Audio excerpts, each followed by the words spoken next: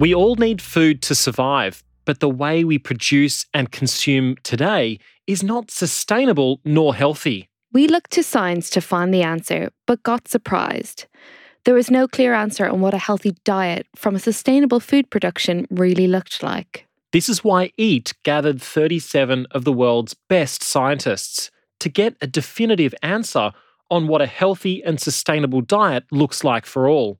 Their joint result is the Eat Lancet Commission, not just a scientific report. It is a blueprint for a better and more sustainable future. It will have fundamental implications for how we produce, distribute, consume and waste food. Nothing will ever be the same again. The good news is that it's possible to feed healthy and sustainable food to a growing population. But to get there, you could argue that we'll have to question everything we know about food and learn how to eat again. I'm Dr. Hazel Wallace from The Food Medic. And I'm Dr. Sandro De Meo, CEO of EAT. From the studio in London, we aim to translate the Eat Lancet findings into everyday actions to you, our global audience. This is the Let's Rethink Food podcast, a collaboration between EAT and The Food Medic.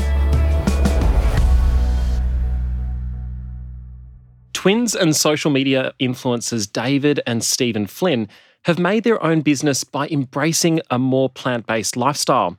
So what can we learn from their take on living healthy and sustainable? David and Stephen Flynn started The Happy Pair in 2004 in Greystones Island to create a happier, healthier world and build community. Today, they're renowned worldwide for their whole food and plant-based approach as chefs, award-winning and international best-selling authors, YouTube stars, regular international inspirational speakers, and media contributors. You guys are living proof that a plant-forward diet and a plant-forward life is working out. Can you tell us, how did you start and why is a more plant-based diet so appealing? Oh, good opener. So yes. And I have to say, when I say that the plant diet is working out, I have two of the most handsome men in front of me. It's working out very well. Means a lot coming from you, Sam. So it just a small little backstory. We grew up in Greystones, which is a small town, about 20,000 people south of Dublin. We're twin brothers. We went to an all-boys school where we loved playing rugby and getting drunk. That was kind of thing. Yeah. And we ate the standard Irish diet: meat and 2 veg, burgers and chips, pizzas. Went to university, studied business, and kind of very much bought into the American dream that money makes you happy. And we were, again, very much eating a traditional Irish diet. We were playing semi-pro rugby. Dave was kind of thinking about going professional in golf. We were doing male modelling. We were very much into materialism. And then I guess we kind of lost faith in it. By the time we were 22, it was like, there must be more to life. What else is going on beyond our own social conditioning? Because we seem to be achieving what you're meant to achieve, and I don't feel any fulfillment or happiness. So we both went off on a quintessential voyage of self-discovery. So, wow. Which sounds very kind of twee and whatever. It sounds existential. Yeah, it really does. But Steve went off to Canada. I went off to South Africa to be a golf pro. And what happened? But by a couple of different chances, Steve ends up living on the floor of this. Do you want to tell your story? Yeah, well, maybe a few months prior to that, we were traveling around Europe. Mum, as a celebration for us for finishing university, bought us a month train ticket to travel around Europe. Awesome. And I remember at the time we'd signed up to do a marathon at the end of October. And we didn't train, we didn't do anything. We were going around Europe, kind of getting drunk and chasing international women, really. That was the height of it. And we came back end of September and we had the marathon in October, so in 30 days' time. And we weren't into health in any shape or form. We were into, as I said, a standard kind of Western diet. Booze, a lot of booze. And this is back in 2001. This is back in about 2000, and I guess we had 2 weeks before the marathon, so we said, right, let's do a detox. Went down to the local library, found a book on it, and we started eating brown bread instead of white bread. We started eating porridge instead of cornflakes, and we said no alcohol for 2 weeks. And we ended up feeling really good. We didn't win the marathon, but we managed to do it. It was like unraveling a ball of string. Like by the time we ended up, that January so this is January back in 2001, we both went away, first time ever living away from home. Yeah. And we both became vegetarian. We were living in different parts of the world. We both became vegetarian at the same time. Then, like being super competitive, identical twins, you're bred on competition because you've been competing for your mom's love and attention your whole life. So it's pretty obvious which one won. This being audio file. But so Steve became vegetarian. Like we both became vegetarians. So then Stephen pulled ahead and he became a vegan. I became a righteous vegan. He got into raw food. So I got into cleansing and fasting. And I guess we really wanted to explore diet and how it affected us physically, mentally, emotionally, the effects on the planet, how it was grown. We ended up spending a couple of years working in organic farms, traveling, trying all sorts of different kind of experiences beyond our own social conditioning. And then one day back in 2003, Steve calls me and he says, Dave, I got this idea. Do you want to like try and start a health food revolution? And this was his idealistic word at the time. And I thought that meant like, we're going to be like storming the parliament. We're going to revolution. We're going to break stuff. Cool. And he says, do you want to start a vegetable shop, Dave? It was like, a vegetable shop? What's that going to do with revolution? Anyway, we left as two lads that were wearing Ralph Lauren shirts, short back and sides. You know, we were going places. We were going to be stockbrokers. And we came back as two long-haired hippies, you know, wearing plaid pants, polyester shirts. We had trinkets, we had beads, and we were starting a vegetable garden. Yeah. And so, I mean, you describe yourselves as sort of the quintessential men, but the friends around you, what were they thinking at this time? This is 2000 and, early 2000s. Yeah, 2004. And, even though I'd never... Prior to traveling, I'd never met a man that was a vegetarian. I didn't know men could be vegetarians, because we lived in a very isolated little world. And I came back and a lot of our friends prior to traveling were kind of rugby friends that we used to get drunk and talk about women. And, it was kind of very macho orientated. And we came back, we were much more into health, swimming in the sea, vegetables, talking about lentils. It was like we needed new mates. And in essence, like as the expression goes, you kind of become the product of the 5 people you spend most time around. If we were to sustain our new healthy lifestyle, we needed to get new mates. So we started our business. Wow. Yeah. And I guess our business, we thought like if we started the business of what we wanted to find, we wanted to come across a shop that specialised in organic fruit and veg and local and had built a community beyond that. So we started this business for the most selfish reasons, really. And on the back of that, we built out a whole network. People started coming out of the woodwork that were interested in similar things. And I guess it just needed a culture. Like with a sourdough culture, once it's strong enough, it starts to infiltrate and permeate places that it never would previously. And you talk about a revolution, but you started with a vegetable shop. I mean, what was the thinking? So we wanted it started as a charity, and we ended up calling it the Happy Pear because there was 2 of us and we were selling fruit and we were selling pears.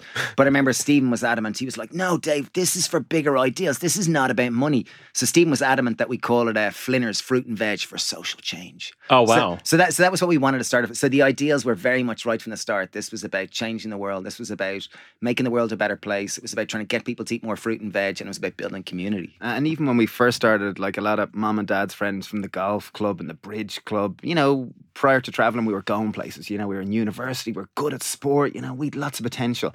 And here we were, 24, we came back, we dressed in weird clothes, we drove a van and we sold cabbages. So a lot of people kind of thought they're definitely selling drugs out the back. This type of idea. It was obviously we weren't. But it was a shift of kind of pity or kind of distrust. People didn't really understand what we were doing. So it took a while to build people's trust and kind of, particularly in a small town, like if you've changed in your own small town, you've got to, it happens slowly. You've got to earn people's trust and build a community. And you must have had such a strong vision to take that enormous leap. We just had a huge belief in ourselves, like as in a belief that what we had encountered through our own changes, changing our diet so massively, and I guess connecting to greater ideals, we felt much more connected to our inner selves. And it was kind of like, I just want to like share this, the way, and try to inspire others to live a healthier, happier life and connect. And even if I can tell a story on this, so this is back about 8 years ago. We'd been running the veg shop and we opened a vegetarian cafe next door and whatever. As chefs, we used to do cooking demos upstairs. But you never felt people had really changed, because you'd see them outside the burger and chip shop the next day and you'd walk past and you'd see them looking guilty. So one day, have you ever heard of Dean Ornish, Dr. Dean Ornish? No. Yeah, amazing doctor anyway. I was reading his book at the time and he was one of the doctors that showed in clinical trials you could reverse heart disease, lots of the indicators for heart disease. I was reading this and Steve one day says, geez, I was talking to Mary there the other day and she said she's lost 3 stone on Weight Watchers. And he says, I wonder can we come up with a course on health that people can measure the improvement in their health? So I was reading this book and Steve says, right, heart disease, you're reading that book on heart disease. I wonder could we just put people on a plant-based diet for 4 weeks and see if their indicators for heart disease reverse? And that was the idea.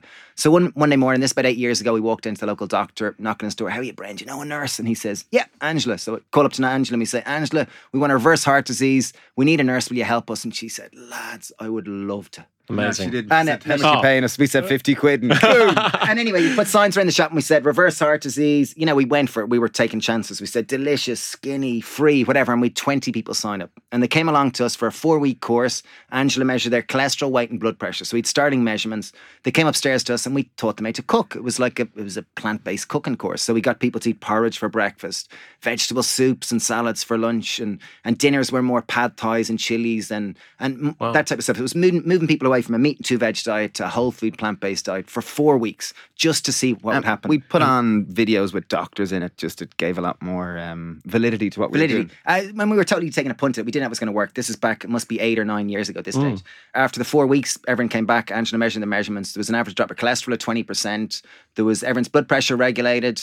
People lost up to 2 stone in weight. We built an online course in the back of that, and then now we've had 15,000 people in 52 different countries through it. And that's incredible. I guess it just illustrates the simple changes. You know? So jump forward to 2019. What does the Happy Pear look like? Yeah, it's gone from me and Dave, 2 hippies with a little red van, to now there's about 130, 140 people with us. We've 3 cafes, 2 shops, we have a farm. We've written 3 #1 best-selling cookbooks. Congratulations. We have 30 products in about 1,000 stores in Ireland, and we have 6 products and about 300 stores in the UK. And I guess the whole mission is really, it's still the exact same. It's to try to get people to eat more fruit and veg, to have a laugh and, you know, enjoy themselves, really. And it's not about being veggie or vegan, because ultimately we're all going to die. It's about doing our best, enjoying life, and trying to be a bit of a better version of yourself. And I think like it's not about perfect. It's about making progress. It's making little steps. And there is no perfect diet. Like there really is. It's eating more fruit and veg. What's sustainable is having more energy, feeling good in your body, waking up in the morning and going, oh, I feel good. Like that's sustainable. So it's making more steps towards that. And I think that's the ultimate aim, you know.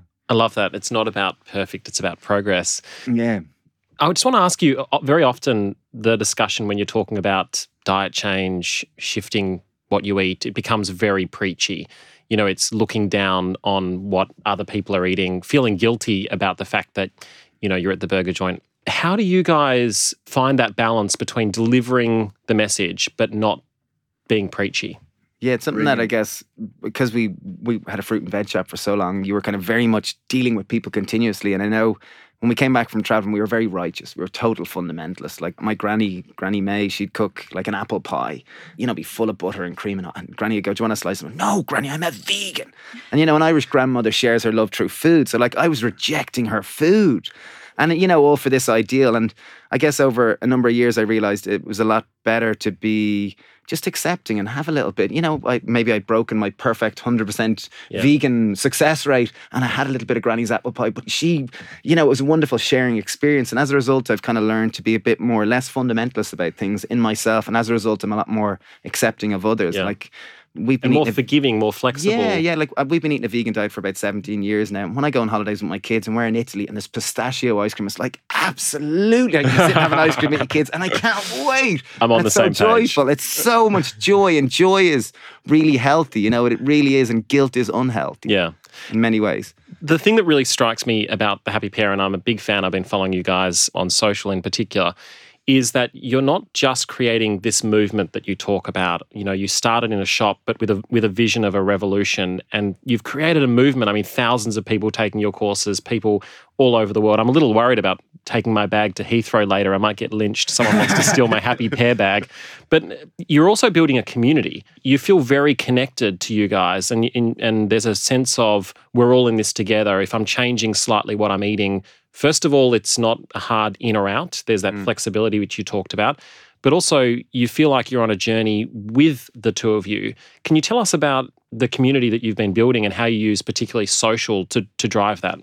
Yeah, I'll tell 2 little stories. I'll tell the first one is more analog, less digital. But when we started the cafe first, we used to cook porridge in the shop. And we cook it because it was cold and it was December. Can I tell that story? Okay, very good. Okay, you love that story. So we used to cook porridge because it was cold and the wind had whipped in and it was a vegetable shop. And at the time, Sally Marshall, who now lives in Melbourne, I think, or New Zealand or something, she was the manager at the time. She says, lads, we cook porridge every day. Why don't we sell it? And I was like, that's why you're the manager, Sally. Great thinking. And Steve was like, no, we live in Greystones. We open at 9 o'clock. No one's going going to want porridge. And they backed and forth and had a little argument for a little bit.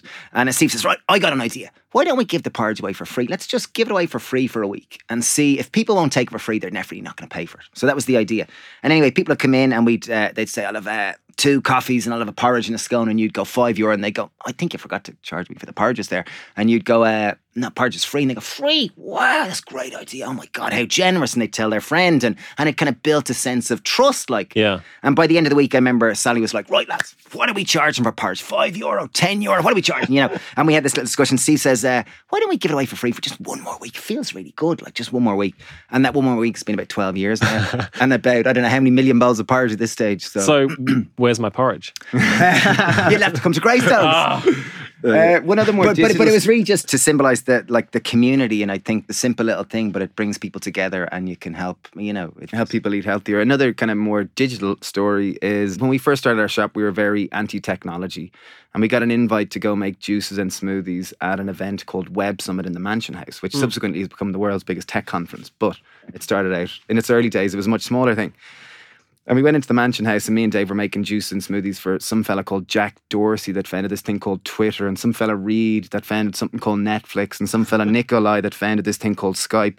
We didn't know what any of these things were. We didn't have an idea. They were just, anyone we had met. And we had good conversations, and I remember going in, listening to some of the talks and going, wow, this tech thing is sexy. I must work out what a Twitter is and how a tweet does, or what all this stuff does. And at the time, Dave had just had a baby. Well, not he himself, but he'd had a baby. And he was walking Elsie to sleep, and he took a picture of the sunrise and put it up on Twitter, and people seemed to really engage with it. So we got in the habit of going down, seeing the sunrise, take a picture, and some days we'd swim and some days we wouldn't. And September, maybe about 2.5 years ago, I was down there at the sea, and we were taking a picture. It was a manky morning, windy, rainy, freezing. And I was taking a picture of the sunrise. There was a fella in swimming, and he got out and he said, are you getting in? And when a man challenges, it's like, of course I'm getting in. I'm getting in, yeah. Yeah, and I had no intention of getting in, so I was like, oh, no. That's why I'm never coming to visit the good. Damn male pride. So I got in for a swim, and I got out, and he said, see you here at the same time tomorrow. And I was like, yeah, okay. And I really didn't feel like it, but we'd had a nice conversation, nice exchange. So I met him the next day. The next day, Caroline was at the beach. She came and joined us. And the next day, Hugo joined us. And before we knew it, there was 5 or 6 of us. And we were meeting every day to swim. And this was September. We didn't know if we'd keep doing it. We did October, we did November, we did December. Before we knew it, we were kind of doing little bits on social media, and people would regularly comment, geez, it looks gorgeous. Can I come and join you? And they didn't realise it was -2. There was a wind that would have skinned you. And I was at 4 a.m. So I kind of got enough of these messages, and I kind of got interested in Snapchat because it was very immediate. It'd be like, we're going having lunch. Does anyone want to meet me? And someone would actually show up in the flesh. It was like, wow, it's gone from this little small phone into a real human. And I kind of just put a story up there just saying, we're going swimming on Thursday. This was on a Tuesday morning. We're meeting at the Happy Pear at 4:30 a.m. And this was the big draw, free porridge and tea. We're in. Yeah, we're in, exactly. Met Dave at 4 a.m. and we cooked a little bit of porridge and made a little bit of tea. We thought there might be 10, maybe 15 people. We walked out, there's about 150 people. Wow. We all walked in the middle of the road, sun rose, and we made love. It was beautiful. The made love bit was a joke. But subsequently, every day of the week, we have people from all over the world come and join us. And Incredible. It's a simple thing of just sharing a free experience, the sun rising, swimming in the sea, and just a zest for life. And amazing, we've had ones where we've had 500, 700 people. These are public ones, we arrange public ones every now and again, and then every day there's a local community of us that swim, and people tend to dip in and out of that from different places. And it's a wonderful community and kind of just sense of tribe and togetherness. Yeah. Which is often linked. But that's it. You're building a community, and people feel as though they're part of something. And whether it's online from the other side of the world, or whether it's swimming with you in your hometown, people feel as though they're part of something of which diet and eating healthier and being healthier and happier is one part, but it's not the be all and end all. And actually, it's much bigger than that. It's this feeling of being a part of your community. We do a lot of talks to different businesses, which is great. You get to talk and try to inspire them.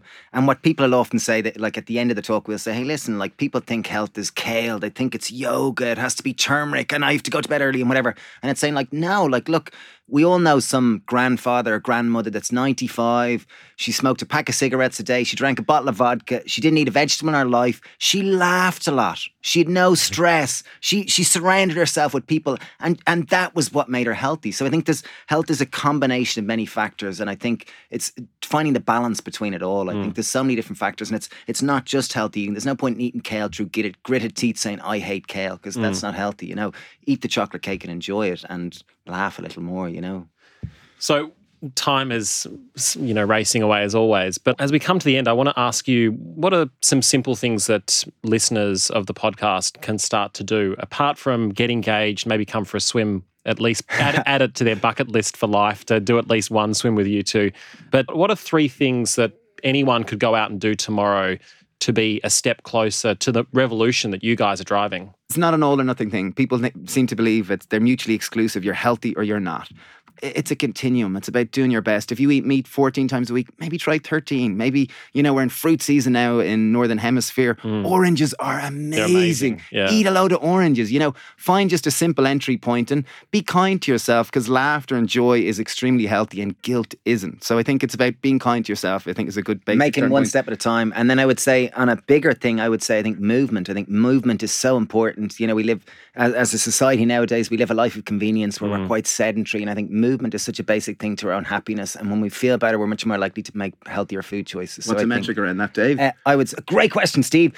I would say to try to get at least 10,000 steps a day. Everyone's smartphone measures it. You know, you don't have to go out and buy some kind of little watch that counts it. Your smartphone counts it. It's a basic thing. I know I count it every day. And when I look at it, I really just focus on it. It's what you measure, you will manage. So, and last and final thing, I think it's pessimistic as this sounds. I think it's we kind of must realise we're going to die one day, and it's about having as much fun and enjoying our life and ultimately sharing as much love and connectivity as we possibly can. So I think on that note, don't take life too serious. Enjoy it, have a laugh, and share a bit of love. And what they say from the Blue Zone, so the places in the world where there's the most amount of centenarians that live long, happy, fulfilled lives, they say once they boil all their lifestyle factors down to one thing, they say it's about connection, it's about tribe, it's about community, because that's what really brings out the real joy in life, is sharing things and feeling a sense of belonging. So I think community is so fundamental. If you want to be a healthier version of yourself, try to find friends that are into the same type of thing. And being part of something. Yeah. Absolutely. Well, there's only one thing left to do, and that's lock in a date for Porridge and a Swim.